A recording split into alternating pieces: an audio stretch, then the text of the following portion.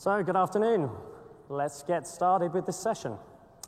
So first of all, let's make sure everyone is in the right room. This is Net 403. It is a deep dive session. It is about Direct Connect and VPNs. My name is Steve Seymour. I am a Principal Solutions Architect with AWS, and I've been delivering variations on this session for the last couple of years. Now, this is a 400-level session. So I'm expecting that the people that are listening to this are deeply familiar with these topics already. So you should be comfortable with how the technology around VPNs and Direct Connect works.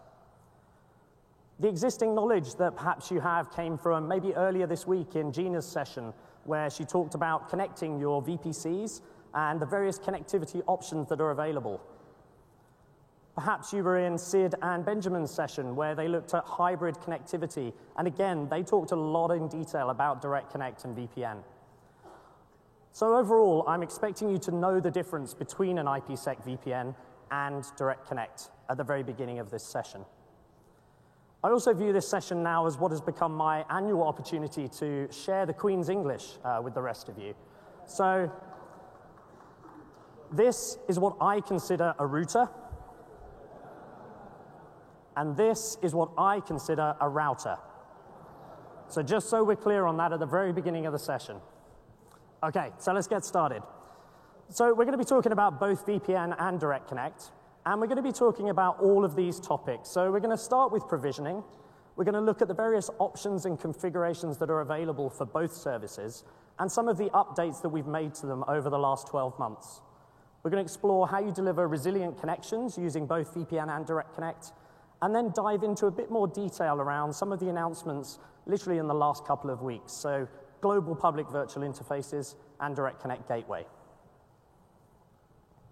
So let's start with our managed VPN solution. So what is the AWS managed VPN? Well, as I say, I expect you to kind of already have the fundamentals here, but just as a bit of a reminder, this is a fully managed and highly available VPN solution. We provide termination points on the AWS end of the connection, and whenever you create a VPN connection into AWS, you actually are creating two tunnels. It is a site-to-site IPsec VPN. It supports a whole range of encryption options, and we do support NAT traversal. You pay per hour for that VPN connection to be available, and we support two different types of VPN, both static, policy-based, and dynamic, BGP-based. So a static VPN, what does that look like on AWS? Well, you've probably seen these in various other situations. You configure the VPN, you create all of the components in the AWS console, you create the virtual private gateway on one side of the connection, you define the customer gateway on the other side, and you create the VPN. Now, if it's a static VPN, you also have to tell us what IP addresses you're going to be using in your data center, what's behind the customer gateway. And from the VPC side, we're going to announce the CIDR range for the VPC. Or rather, we're going to make it available over this VPN. Now, what this means is that we have to create security associations for these mappings of IP addresses. So there is one unique SA per tunnel, one inbound, one outbound. That means over 2 tunnels, we have 4 security associations. Now, that's fine if you can summarize all of your IP addressing in your data center or on premises as one nice CIDR range, but quite often that's not the case. So what do you do if you have multiple blocks of IPs that you use in your data center and that you want to be reachable over a static VPN connection? Well, you actually have to configure your end of the VPN to be 0/0.0.0.0/0, effectively any traffic. But now how do you enforce and control that traffic so that only certain addresses are actually reachable over this static VPN? So what you do here is you use ACLs on your router to cover the IP addresses that you want to be available over a static VPN. So effectively, you're filtering out anything that you don't want to flow over a static VPN. So whilst this is certainly possible, if you're going to be looking at complex configurations with VPN connections, perhaps combining with a Direct Connect, we're certainly going to recommend that you actually look at a dynamic VPN. So a dynamic VPN is where we use BGP within the IPsec tunnels to exchange routing information between the two ends of the connection. So the example you can see on the screen here, we've got our virtual private gateway on the left-hand side and the 2 endpoints that we provide for the VPN connection, connecting back to your customer gateway. Now, each tunnel has a defined pair of tunnel IP addresses, and we have to define an AS number. Now, BGP relies on ASs to identify the two ends of the BGP session, and then these two endpoints exchange that routing information. So you have to define these tunnel IP addresses. You have to define the AS number on the customer side of the connection and the AS number on the Amazon side of the connection. Also, you have to define a pre-shared key. Now, some of these can be automatically generated, but we also give you the option to define them yourself. So if we look at those inside tunnel IPs, for example, when you go to the VPN configuration screen, you'll see that you have the option to specify a CIDR that is used now for the inside tunnel IP addresses for this BGP session. These are 169.254 linked local addresses, but you can choose what they are rather than being automatically generated by us if you would like. You can also now choose the pre-shared key. So it can be between 8 and 64 characters in length, and you just fill it in on this screen. If you leave these fields blank, they're automatically generated. Now, I mentioned that you have to define the AS number for each end of the connection. On the customer side of that connection, you define that on the customer gateway. So you can use a public or private AS number. If you own a public AS and you want to use it, that's absolutely fine. Or you can define a private AS. But what about the Amazon side of this VPN connection? In the past, we've always defined that AS number for you. Well, now you can actually define that on the virtual private gateway when you create this. So by default, we will now assume 64512, or you can specify an AS that you want to use to represent the Amazon end of the connection, as long as it's a private AS. So why is a dynamic VPN something that we recommend when you have perhaps more complex situations, more connectivity? Well, let's look at a resilient configuration with a dynamic VPN. So in this situation, we actually have two customer gateways on the right-hand side of the screen, connecting to two VPCs on the left. You can see the different tunnels, so each of those VPN connections represented by two tunnels. And in this case, dynamic routing is going to make the configuration and the failover on your end of this connection much simpler.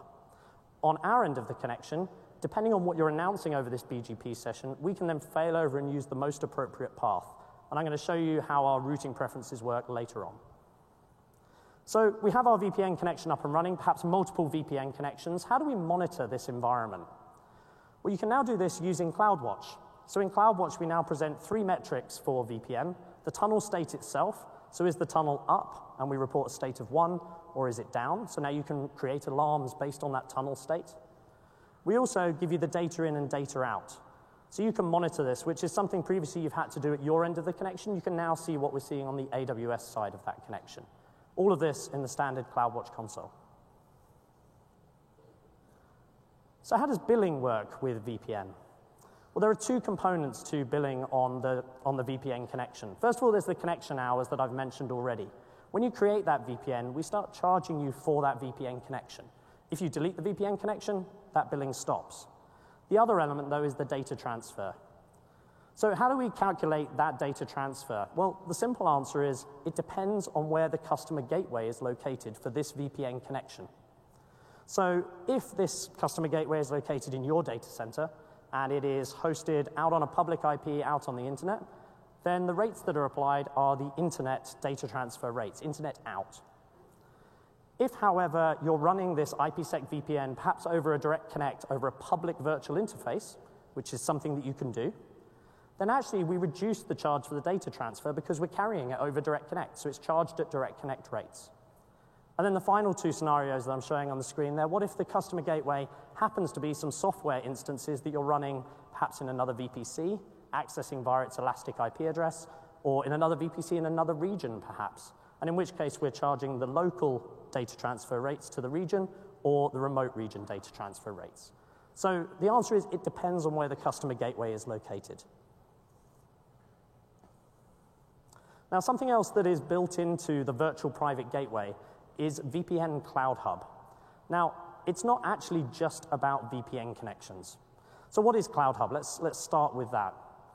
What Cloud Hub allows you to do is establish connections from your data centers or your on-premises infrastructure using a VPN or a Direct Connect private virtual interface into the virtual private gateway. What the virtual private gateway does is then takes all of the routes that it has learnt and re-advertises them back out to the other BGP peers, so it can become the hub in your connectivity if you so desire. Now, the example here shows 3 data centers on the right-hand side, all connecting to a single VPC, with the virtual private gateway, of course, in between. And you can see that the routes are being announced back out. Now, this feeds into how we actually built the transit VPC design. So if we actually swap out that top data center on the right-hand side and make it an AWS VPC, and we deploy 2 EC2 instances in there, we can build an IPsec VPN to the virtual private gateway. And now we're seeing the routes that are being received from those 2 data centers, as well as the VPC. So this is now established connectivity between some on-premises environments and 2 different AWS regions without having to create individual connections from your data centers to all of the regions. Now, the next step here is that you could, of course, deploy software VPN instances in multiple AWS VPCs in multiple regions and use the virtual private gateway to pass traffic between them. But after our announcement last night, I think I would just use the inter-region peering. So now you can build peering connections between 2 VPCs in different regions. The other scenario, though, just to add in here, is where you have a mix of VPN connections and Direct Connect.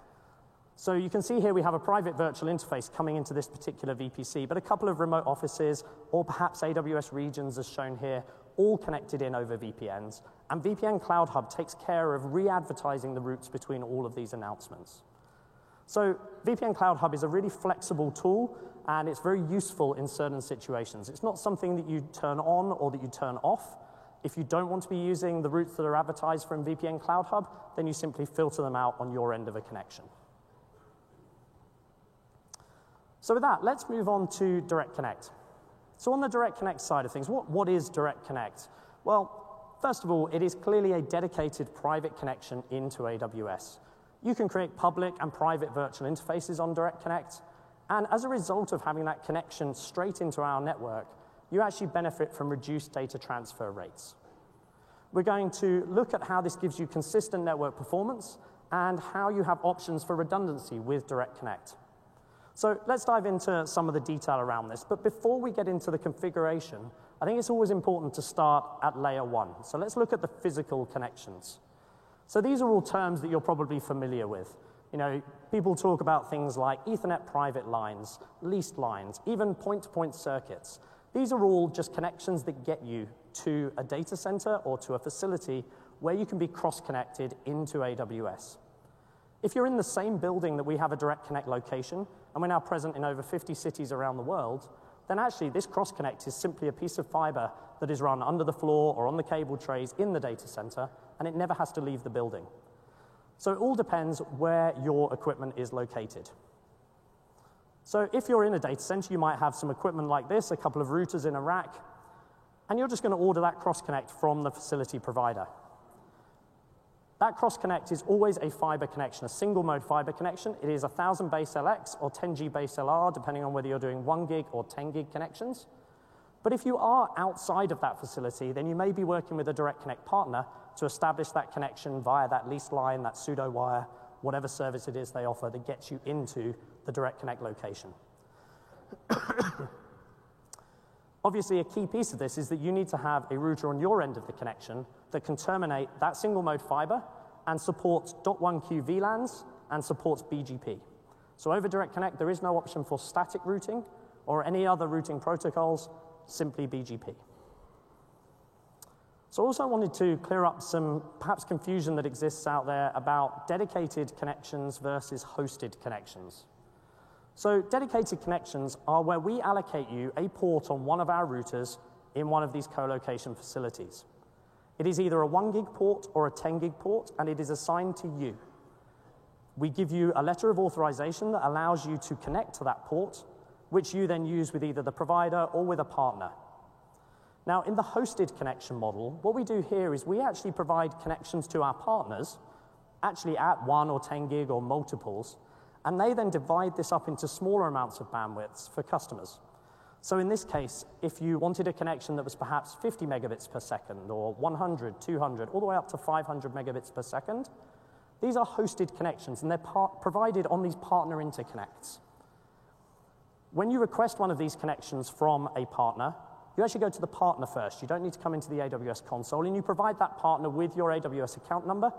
They then provision the connection at a defined bandwidth, and they assign the VLAN to that particular connection. Now, as a result of assigning that VLAN, we need to consider the impact on virtual interfaces. Now, a virtual interface is defined via a VLAN tag and a BGP session. One of those decisions has just been made for you by the partner. So as a result, this hosted connection now only supports a single virtual interface.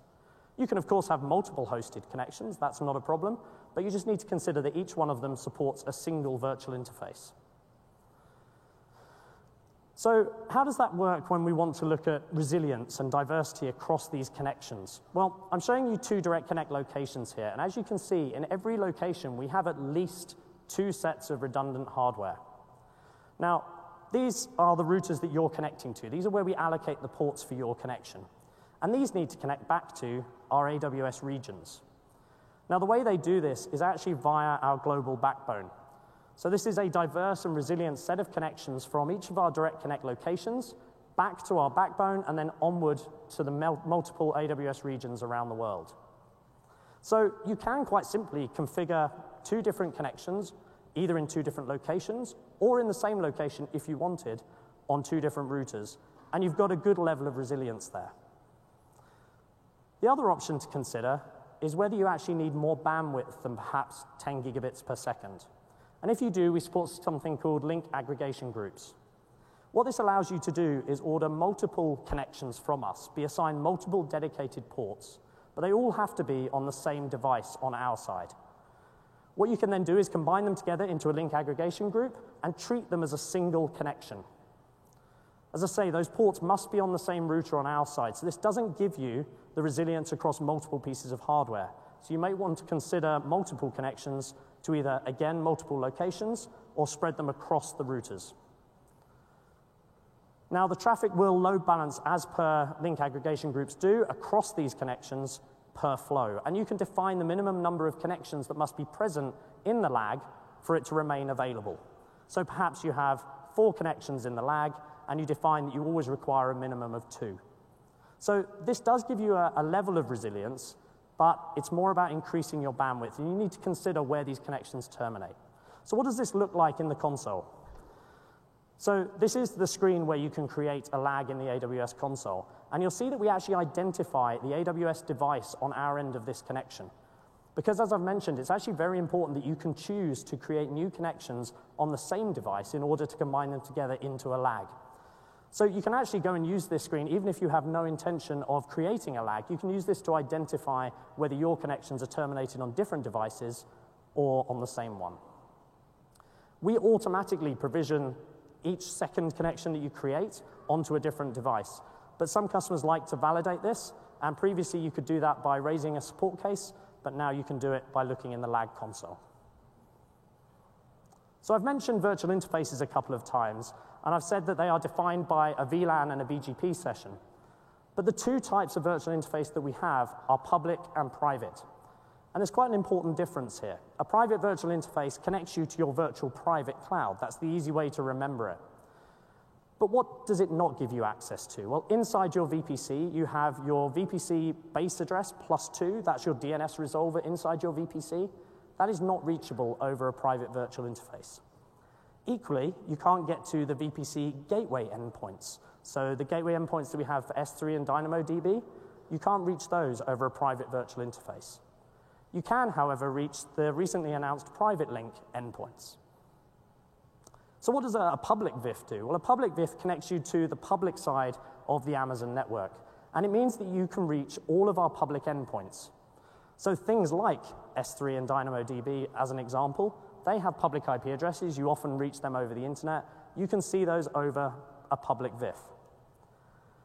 We recently announced global public VIFs, and what this means is now when you create one of these virtual interfaces, we actually announce to you all of our IP addresses for the Amazon backbone globally. So between 2,000 and 3,000 prefixes at the moment, we will announce to you over that public virtual interface. So all traffic from you going to AWS will come over that connection, and vice versa. All traffic from us coming back to your IP addresses will go over that direct connect. And I'm going to cover a little bit later on how you can control that if that perhaps isn't the behavior that you want. So let's look at how you create this virtual interface. Now, this is the screen for creating a virtual interface. And I want to draw your attention right away to the very top of the screen. Quite often people miss this. This is where the choice is made about whether this virtual interface is public or private. So in this example, it's a private virtual interface. But quite simply, we still have to define the same things, whether it's public or private. We're going to define the VLAN that we're using for this particular virtual interface. We're going to have to define some IP addresses, one for each end of the BGP session. So in this example, this is public, so we have to define the IP addresses because for the peering session, we need to be using public IPs. For a private virtual interface, you'll see it's slightly different. And finally, at the bottom of the screen, we have the BGP configuration parameters. Now, on a public virtual interface, we actually ask you to tell us what IP addresses you plan to announce to us over this virtual interface. And this is because we now need to verify that you actually own these IP addresses or have permission from whoever does own them to announce them to us over this connection. As I mentioned, this influences our traffic flow both to and from AWS, so we want to be sure who owns these IPs. So when you fill in that field with your IP addresses, this interface will go into a state of verifying. And at that point, we will do some checks to validate who owns the IPs before it goes into a state where you can then configure your end of the connection and bring the BGP session up. So how does this differ for a private virtual interface? Well, we still have the choice at the top. Obviously, we switch it to private now. We still have the option for VLANs and IP addresses, but you'll notice there's an option now to automatically generate the IP addresses for the peering session. You can uncheck that. You can still specify your own IPs, but we assign a pair of 169 addresses just for those 2 addresses on each end of the connection. And once again, we need to configure BGP. In this case, though, you don't need to tell us what IP addresses you're going to advertise because these are going to be limited in scope so that they only reach your VPC. Now, there is one other set of choices you have to make when you're creating a private virtual interface. And this is whether you're going to associate it with a virtual private gateway on your VPC, or are you going to associate it with the newly announced Direct Connect gateway? So this is where you make that decision. So it's quite simple. We make a choice at this point. We have to have created our Direct Connect gateway, and our Direct Connect gateway is a global object. Now, I'm going to visit this in a little bit more detail later on and how it works, but this is the stage in the process where you decide where this virtual interface is attaching. So you saw in that screen where we created the virtual interface, I was defining the IPv4 addresses for this peering session. Now, once that's created, we have the option to then add an IPv6 peering session over the same virtual interface. So we support IPv6 on Direct Connect, we support IPv6 inside the VPC, and various public services that we have are also available on IPv6. And the configuration is the same, whether it's a public virtual interface or a private virtual interface. You simply choose to add a peering session. We will assign a /125 for that peering session, and we will then accept announcements of /64s or shorter. So IPv6 fully supported on Direct Connect. So I've explained a little bit about the difference between dedicated connections and hosted connections, but how do these all fit together in terms of account structure? Well, if we take your account as the blue box at the top here, and we have the dedicated or regular connection here, this is a 1 gig or a 10 gig. It is assigned to this account. That's where you created the connection. On that connection, you're then going to create a virtual interface, and you assign it a VLAN, as we saw on those previous screens. Now, we can create multiples of these, so VLAN 101, VLAN 102. We can keep adding them, as many as we need, up to a limit of 50 on each connection. However, it's quite common that customers don't want to use the virtual interface in the account that the connection was requested in. Quite often we see networking teams have ordered the connection, but actually they want to share the virtual interface out perhaps to different organizations within the company, perhaps different business units, and this is what we call a hosted virtual interface. So when you have a connection and you create that virtual interface, there was an option to change where you use it, and you can put in another AWS account number. When you do that, it will appear in the other account, as I'm showing it here where it says your other account. You then choose in that account to accept it. When you do that, you can now attach it to your virtual private gateway in that account, or perhaps to a Direct Connect gateway that is in that account. And of course, you can keep creating more of these. So just to give the same example with hosted connections, how does that work? Well, there is an extra piece here. There is the interconnect that a partner has with us. And remember, these are the sub 1 gig connections, the 500 meg or less. So the partner has the interconnect with us. They create a hosted connection for you on their interconnect. And then you have the choice to create the virtual interface on it. But remember that VLAN was defined on the hosted connection. So it is already defined by the time you get to the virtual interface. And you see this in the console because the VLAN field will be grayed out. If you want to then have an additional virtual interface, as I mentioned earlier, you simply request an additional hosted connection, define the bandwidth, and create another virtual interface on it. So that's the difference between the two and how you can create hosted virtual interfaces. And just to be clear, you can create hosted virtual interfaces with these hosted connections. So you can share this again to another account. That virtual interface does not need to be in the same account that you have the connection. So how do we monitor Direct Connect? Well, there's a whole bunch of CloudWatch metrics that we now publish for Direct Connect. We obviously have the connection state, so just like the VPN, you can create alarms based on whether we see the connection as up or down. We're then giving you various metrics around data transfer, around potential error count, and on 10 gig connections, we also provide you with visibility of the light levels that we're seeing on the interfaces. So these are really useful for monitoring and diagnosing potential problems you might be having with your Direct Connect connection. So what about the billing side of things on Direct Connect? Well, actually, in a very similar way to the VPN connection, we charge for the port hours. So when a connection is created, we understand that it might take some time for you to arrange a cross-connect, to perhaps get your partner to deliver a connection either into a data center or into one of our locations. So the port hours start being charged when that connection comes up for the first time or 90 days has expired. And as you get closer to 90 days, you'll start receiving emails from us reminding you that this connection exists and that you're going to start being charged or that the connection should be deleted. Once you have a Direct Connect up and running and you have a virtual interface in place, then you benefit from those reduced data transfer charges I talked about.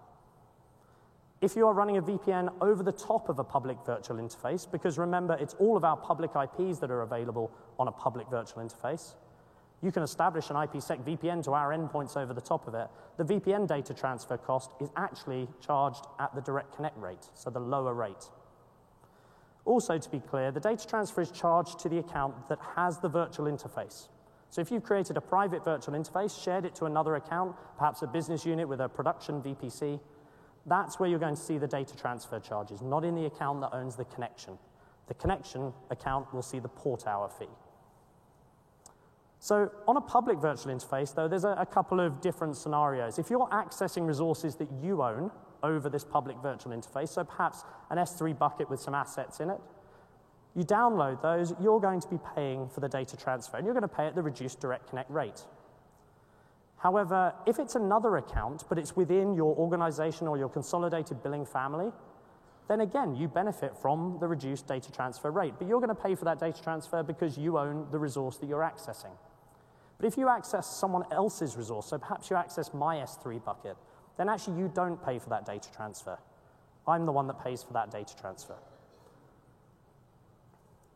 So BGP is clearly a very important piece of Direct Connect. So just a quick reminder, what is BGP? Well, BGP runs on port 179 across this virtual interface, across that VLAN that we've defined. BGP neighbors on each end of the connection exchange routing information. And in terms of what paths we prefer, this is the start of making that decision. We will always prefer the most specific path that we have to an IP address. We use AS numbers to identify each end of the connection. And in our case, we use eBGP. And that's because the AS numbers on each end of the connection will differ. The AS path is actually used as a measure of distance. So if we're making decisions based on the shortest path to get to a destination over Direct Connect, then we're going to look for the shortest AS path. And in terms of local preference, this is something that you apply on your end of Direct Connect. So it's how you configure your routers to make a decision of which path to use to send traffic to AWS. And there's nothing that says the traffic has to be symmetrical. Best practice says it probably will be, but you can choose to send traffic to us over one connection, and we might return it over another path if that's what you've influenced us to do. So a little bit more detail on public virtual interfaces. It gives you access to those public IPs on the Amazon side that I've mentioned. It does require public IP addresses for the BGP session. You remember on the screen where we created the virtual interface, there was not the option to auto-generate IPs for a public VIF. If you don't have public IP addresses that you can assign to that peering session, that's not a problem. Just raise an AWS support case. We will assign you a /31 that you can use for that peering session. So 2 IP addresses. If you choose to use a public AS number for your end of this session, you must own it. And again, we will validate that on a public virtual interface.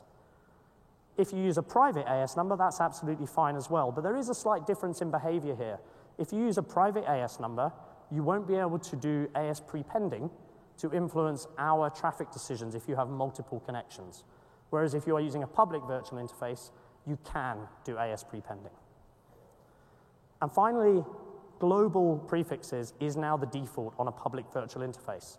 If you created a public virtual interface before the beginning of November, you will have been receiving the prefixes just for the region that your connection goes to, and we haven't changed that. Any newly created public virtual interfaces, you will receive the full Amazon route table for the whole of our backbone. If you want to update the virtual interface that you already have, where you're only receiving the local region prefixes, again, just open a support case, we can change that. You'll see a slight interruption in your BGP session when it drops and reestablishes, but then you'll receive the 2,000 to 3,000 prefixes I mentioned earlier. So this influences traffic coming and going to all of our AWS regions globally. And if you've got multiple direct connect connections with multiple public virtual interfaces, you might not want that. You might want to be able to influence where the traffic flows. So a couple of things to consider. Let's talk about BGP communities and AS paths. So the first thing is, every prefix that we announce to you will have a minimum of 3 hops on the AS path. So you can see here we've got 7224, 7224, 16509. So we do that, and that's because it gives us the ability to limit any unintended propagation of our prefixes to the internet, shall we say. We also attach the no export community. So again, this should prevent any of your routers accidentally announcing the Amazon prefixes out to the rest of the internet. Both of these are documented in our routing policy, which is linked to from the Direct Connect documentation. But we also do now support a couple of other communities. So if you want to announce prefixes to us, and you only want them to be used within the local AWS region, you can attach a community of 7224, 9100. At which point we will contain that announcement and only use it within the local region. So if we have traffic flowing back to you, say, from a completely different region on the other side of the world, it'll come back to you over the internet, unless you have another direct connect connection, where again, you've chosen to limit the range. If you actually want to accept that these prefixes are going to be advertised to all of the AWS regions within a particular continent, that's fine. You can attach a community which is 7224, 9200. So now we'll contain it, if we look at Europe, for example, it will be contained to EU West 1, EU West 2, and EU Central 1. And then finally, if you're actually quite happy for your prefixes to be propagated globally, that's fine. You can put a 7224, 9300, and we will then propagate them to all of our regions. And that's the default. So what about the other way around? You're receiving these 2,000 to 3,000 prefixes from us. What if you don't want to receive anything perhaps outside the local region or the local continent? Well, in a very similar way, we're still going to announce them to you, but we attach these communities to each of those prefixes. So you've got 8100 showing that it came from the local region, 8200 from the continent, and if there are no communities other than the no export, it's coming from somewhere else on the backbone. So let's look at an example of this. I actually looked up an IP address here for S3 that was in the EU West 1 Ireland region. And you can see here that we've got both the 8100 and the 8200 because the local region is within the local continent. So you've got both communities attached. Now this is for a direct connect that is actually associated with the EU West 1 Ireland region. So this is exactly what we'd expect to see. If we perhaps look at the prefix that includes S3 for the Frankfurt region, EU Central 1, in this case, you can see that we've dropped one of those communities. So now we're just showing the 8200 community. And then finally, I looked up the IP address for S3 in our region in Canada, and you can see now the only community that we're attaching is the no export one. So you can now build route maps and policies on your router to decide whether you want to install those routes into your route table or not. So let's switch back over to the AWS side of things. Let's look at the VPC, and how does routing actually work inside your VPC? Or more accurately, how does it work inside the virtual private gateway? So here we have a VPC. It is 10.3. It is in the EU West 1 region. And we have a virtual private gateway attached back to a corporate network with a BGP session. What we're actually doing here over the corporate network is we're announcing a default route. And that's because perhaps we have many hundreds of prefixes internally, many more than we accept. We have a max prefixes limit of 100 on a private virtual interface. So in this case, the organization has decided to announce a default route. Now, you'll notice here that we've defined the Amazon side AS number. And this is where we do it. We do it when we're creating the virtual private gateway. So you can now define that exactly the same as you could on VPN, on Direct Connect, because it is a property of the virtual private gateway itself. And that is used by both a VPN connection and Direct Connect private virtual interfaces. So in our VPC, we possibly also have an internet gateway, which also typically would be a default route. So we have two ways of leaving our VPC, both of which effectively have a default route. But the decision is actually made in the route tables inside the VPC as to which one we're going to use. So here is our main route table that got created when we created this VPC, and it has a local entry in there that shows you can reach all of the IP addresses local to 10.3. Typically, you would go and add a route to that route table that says 0/0 is going out to the internet gateway, so all traffic flows out to the internet. But what about that traffic back to the corporate network? Well, although we're announcing a default route to the virtual private gateway, we don't actually have to use that inside the VPC. We can actually just create a static entry if we want to, and put a 10/8 entry in there, route it to the virtual private gateway, which then has a default route back to the corporate network. So there are actually two different routing decisions that happen here, and you can define those static routes if you need to within your VPC.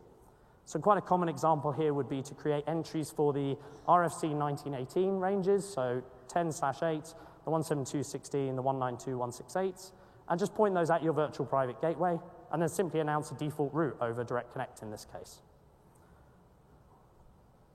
The other option you have, though, is if you are announcing a specific set of prefixes, and it is less than 100, then you can check an option on that route table that says propagate everything that the virtual private gateway knows into the route table inside the VPC. So at this point, you don't need to maintain that route table. So with all of these possible connection options to the virtual private gateway, we've got VPNs, potentially multiple VPNs. We've got private virtual interfaces, potentially multiple private virtual interfaces. How do we decide where to send the traffic? Well, right at the top of the list, when we're evaluating the destination for this traffic, we first of all look and see, is this destined for an IP address within the VPC range? If it is, we're going to deliver it to the VPC. You cannot override that local route inside the VPC. Now, if we need to identify out of many paths which one is the best option, can we see a much better prefix match before anything else? And if so, we're going to choose that. So even if you announce a more specific range of IPs, perhaps over a VPN, compared to Direct Connect, typically we would prefer Direct Connect. But because you announce more specific prefixes via VPN, we'll actually send that traffic over the VPN. So the longest prefix match comes right up there at the top. We then look at the route tables you created in your VPC, and if you have any static route table entries, we're going to prefer those over anything that has been propagated dynamically. And if we then have dynamic routes that have been received from the virtual private gateway, we start working through another set of decisions. So we look at the Direct Connect routes first. These are going to be received over BGP. If we have multiple options, do we see a shorter AS path length on one of them? If so, we're going to choose that. If we've reached this point where we now have multiple paths to the same prefix, the AS path length is the same, this is when we're going to start balancing the traffic per flow. So we're going to be doing ECMP. If this wasn't Direct Connect and actually it was a VPN connection, we're next going to prefer VPN static routes, so static VPN connections, and then finally dynamic VPNs. And if we still have to break a tie in options here, then again we look for the shortest AS path length. So this is the process we go through when we're making a decision about routing out of a VPC. So now let's have a look at Direct Connect Gateway. So this was a very recent announcement. And the key thing to remember is that Direct Connect Gateway works with private virtual interfaces.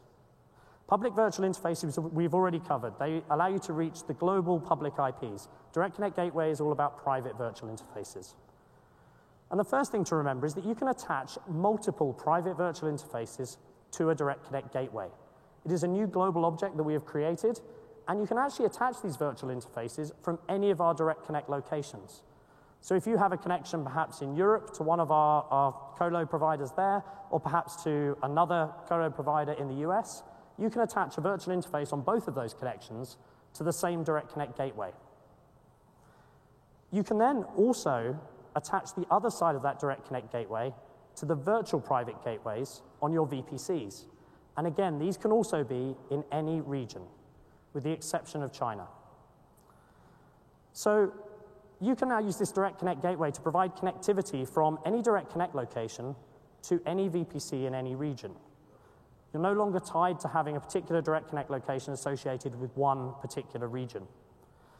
And the virtual private gateways and the virtual interfaces that you attach to this Direct Connect Gateway, all of those must be within the same AWS account. So let's look at that a little bit more visually. So this is a typical connection with a private virtual interface. We have the Direct Connect location. I used the Las Vegas POP here at the SuperNAP. And we have the connection that goes to a private virtual interface and into our virtual private gateway. The BGP session is effectively established with the virtual private gateway, and 10.3 is announced. And from the corporate side, we have 192.168. Direct Connect Gateway sits in between this. So we create a virtual interface attachment from the private virtual interface onto the Direct Connect Gateway, and then we create an association between the virtual private gateway and the Direct Connect Gateway. So it now sits in the middle, and actually what you see from a BGP perspective is that 10.3 is now still being announced to you. There's no difference to the previous configuration. But that's because we have a single VPC, and it's actually still in the same home region for the Las Vegas Direct Connect POP. Where this gets interesting is when we then add another virtual private cloud. So here's our VPC. We've got another virtual private gateway on that, and we choose to associate that virtual private gateway with the Direct Connect Gateway. So what you now see from a BGP perspective over that single virtual interface is actually two announcements. You see the 10.3 that is coming from US West 2, but you also see 10.4. And this is coming from a VPC that is actually running in Frankfurt in EU Central 1. So it combines those together over that single virtual interface. We can go one step further. We can actually create another private virtual interface, perhaps via the Frankfurt location. You know, this might be an example of an organization such as yourselves where you actually have a presence in the US and a presence in Europe. Each of those business entities perhaps has created VPCs in your local AWS region, and traditionally you just had a direct connect to your local region. Well, you could now combine those together at a Direct Connect Gateway and benefit from being able to send your traffic across the AWS backbone between those regions. Now, if you do this, you also might want to consider that what if you've actually got your own network on the right-hand side, linking your data centers, your offices together? Well, then you can actually choose to manipulate the routes that you announce to us. So in this case, I'm showing that the offices are 192.168.1 and .2, but actually both locations are also advertising 192.168/16. And in this case, that means that traffic going to any of the other sites on your network could go down either one of these Direct Connect virtual interfaces. So this is standard BGP. You can control the routing however you see fit for your particular network. So what does this look like in the console when you're creating a Direct Connect gateway? So first of all, the Direct Connect gateway itself is basically a definition of the AS number for our end of the connection. When you first create it, that's all you need to specify, along with a name. But once you've done that, you then choose to associate the virtual interfaces with the Direct Connect gateway. So you switch to each region in turn, you create the private virtual interface, and you remember we saw earlier that you can choose either the virtual private gateway or the Direct Connect gateway. When you do that, it creates these attachments that you see on the screen here. So I'm showing 4 virtual interfaces here attached from various different regions. The next step is then to associate those virtual private gateways from all your VPCs with the same Direct Connect gateway. And at that point, BGP will come up, and you will see the prefixes for those VPCs being announced to you over whichever virtual interfaces you've chosen to attach. Now, there's a few rules that go with Direct Connect Gateway. So first of all, the VPCs that you connect to, they can't have overlapping CIDR ranges. Now, if we send traffic to the Direct Connect Gateway, it needs to know exactly which VPC that traffic is destined for. Virtual interfaces are not related to Direct Connect Gateway. As I say, they give you access to our public prefixes. You don't associate public virtual interfaces with Direct Connect gateways. If you're going to attach a virtual private gateway to a Direct Connect gateway, it must already be attached to a VPC. So you can't do this with a detached VGW. You can't connect to our region in China. And also, you can't use Direct Connect Gateway to connect to a VPC in a different account. So let's look at the traffic flows. This is the same diagram we had earlier. I removed the VPCs from it. But this traffic flow is absolutely fine. We're sending traffic from the left-hand side to the right or vice versa, from a virtual interface to a virtual private gateway. What you can't do is use this to send traffic between two different VPCs. But now we have inter-region peering, you wouldn't need to do this anyway. If you've also got a VPN connection that is associated with one of those virtual private gateways, Direct Connect Gateway does not allow you to route to that either. And equally, on the other side of the diagram, you can't use Direct Connect Gateway in the same way that you can use Cloud Hub. So it doesn't allow you to route traffic between two of your locations. So traffic flowing effectively from east to west across that diagram, that is the defined traffic flow for a Direct Connect Gateway. So now let's revisit pricing on Direct Connect, because things have changed a little bit. We've now got multiple Direct Connect locations connecting to multiple regions using the Direct Connect Gateway. So we now need to consider two factors when we're trying to work out how much this data transfer is going to cost. So we need to consider the region and the Direct Connect location. So going back to the diagram, I've simplified things a little bit. I've taken one of the virtual interfaces away, and we're looking at the Direct Connect location that is here in Las Vegas, and it is connecting to two VPCs in two different regions, one in US West 2, one in EU Central 1. Now, this is the Direct Connect pricing page. A little bit of an eye test, I realize. I've highlighted the row that's relevant here, so let's zoom in a little bit onto that. And what you can see here is we've got the Direct Connect location in the left-hand column, and then at the top, we've got the various geographic regions where we have the AWS regions we're connecting to. So in this case, we're connecting to US West Oregon, and we're connecting to EU Central Frankfurt. So in this case, it's 2 cents and 2.8 cents per gig. So that's how to interpret the pricing page now for Direct Connect. You need to look up the location and the regions that you're connecting to, and where they meet, that's the price you pay for data transfer across the Direct Connect gateway. So how does VPN and Direct Connect work with our other AWS services? So that public VIF, it allows you to connect to those public AWS services. You can see any AWS region. You can see all of our services in those regions that are exposed on public IP addresses. You can also see anyone else who is using AWS in those regions on their public IPs. So if someone has launched an EC2 instance and assigned it an Elastic IP address, that's an Amazon public IP. You can see that over Direct Connect.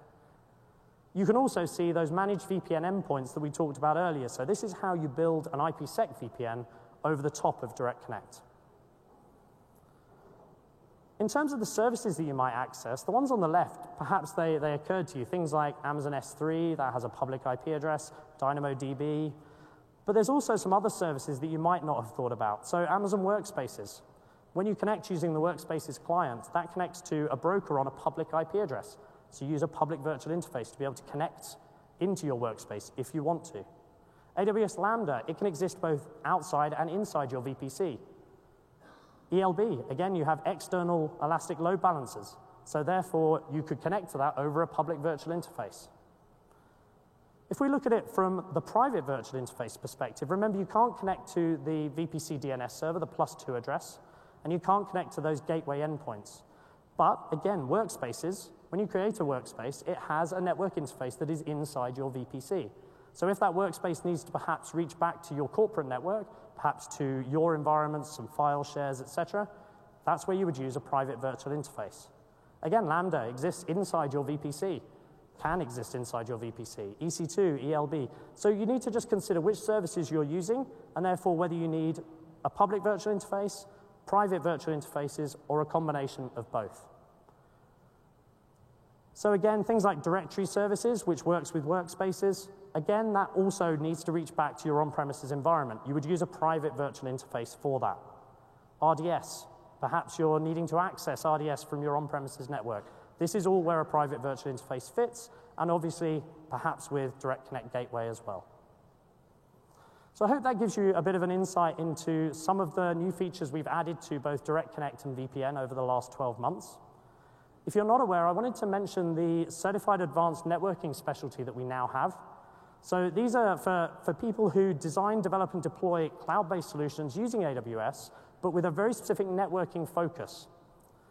If you're interested in this and you have an associate level certification already, then perhaps you might want to go and take this. You can do this on site here at reInvent. Also, I wanted to mention that we will have a study guide available in early 2018 that myself and a bunch of people involved in the networking track here at reInvent this year have been involved in writing. So hopefully this will act as a good resource and a reference for you to use when working with networking on AWS. So with that, we've got a few minutes left. If anyone's got any questions, I'm happy to take them, perhaps down at the side of the stage. But thank you very much for coming to the session, and please fill out your evaluations.